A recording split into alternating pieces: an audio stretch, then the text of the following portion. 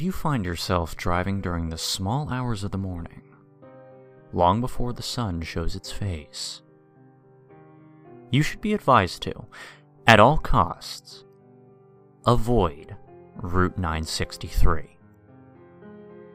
It has no home, so unfortunately you can't avoid it simply by living in the right place. It just kind of pops up. It welcomes weary travelers who wouldn't call it a night and buy a room.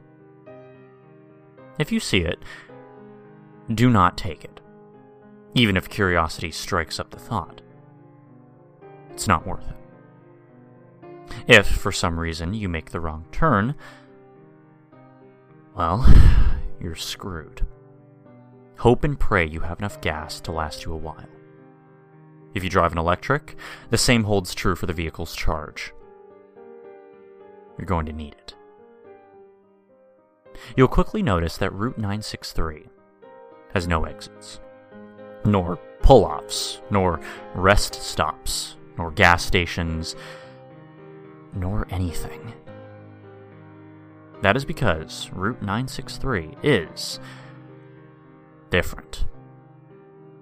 Unlike your typical highways, Route 963 is not a means to an end, but rather an end itself. It has nowhere to take you, except to take you. If it was playing previously, your radio will likely pick up a new frequency. A station that plays loud music in an unfamiliar language. Feel free to turn it off, though it won't do you any good. It should be noted at this point that you'll likely begin to panic. Do not stop your vehicle. Do not turn the vehicle around. Do not look in the rearview mirror. Should you do any of these, the results may vary. If you stop and attempt to go back the way you came, you'll be met with a harsh realization. There is no way back.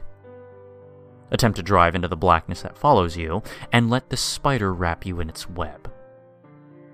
That's exactly what Route 963 wanted in the first place. If the temptation becomes too difficult to bear, remove the rearview mirror entirely. If, however, you do look into the rearview, you'll be met with one of two sights. You may see nothing but blackness. Keep driving. Eventually it will find you. Or, you may see a dim set of headlights following you. In the event that you do, keep driving. Just hope and pray you don't run out of gas. At least for a little while.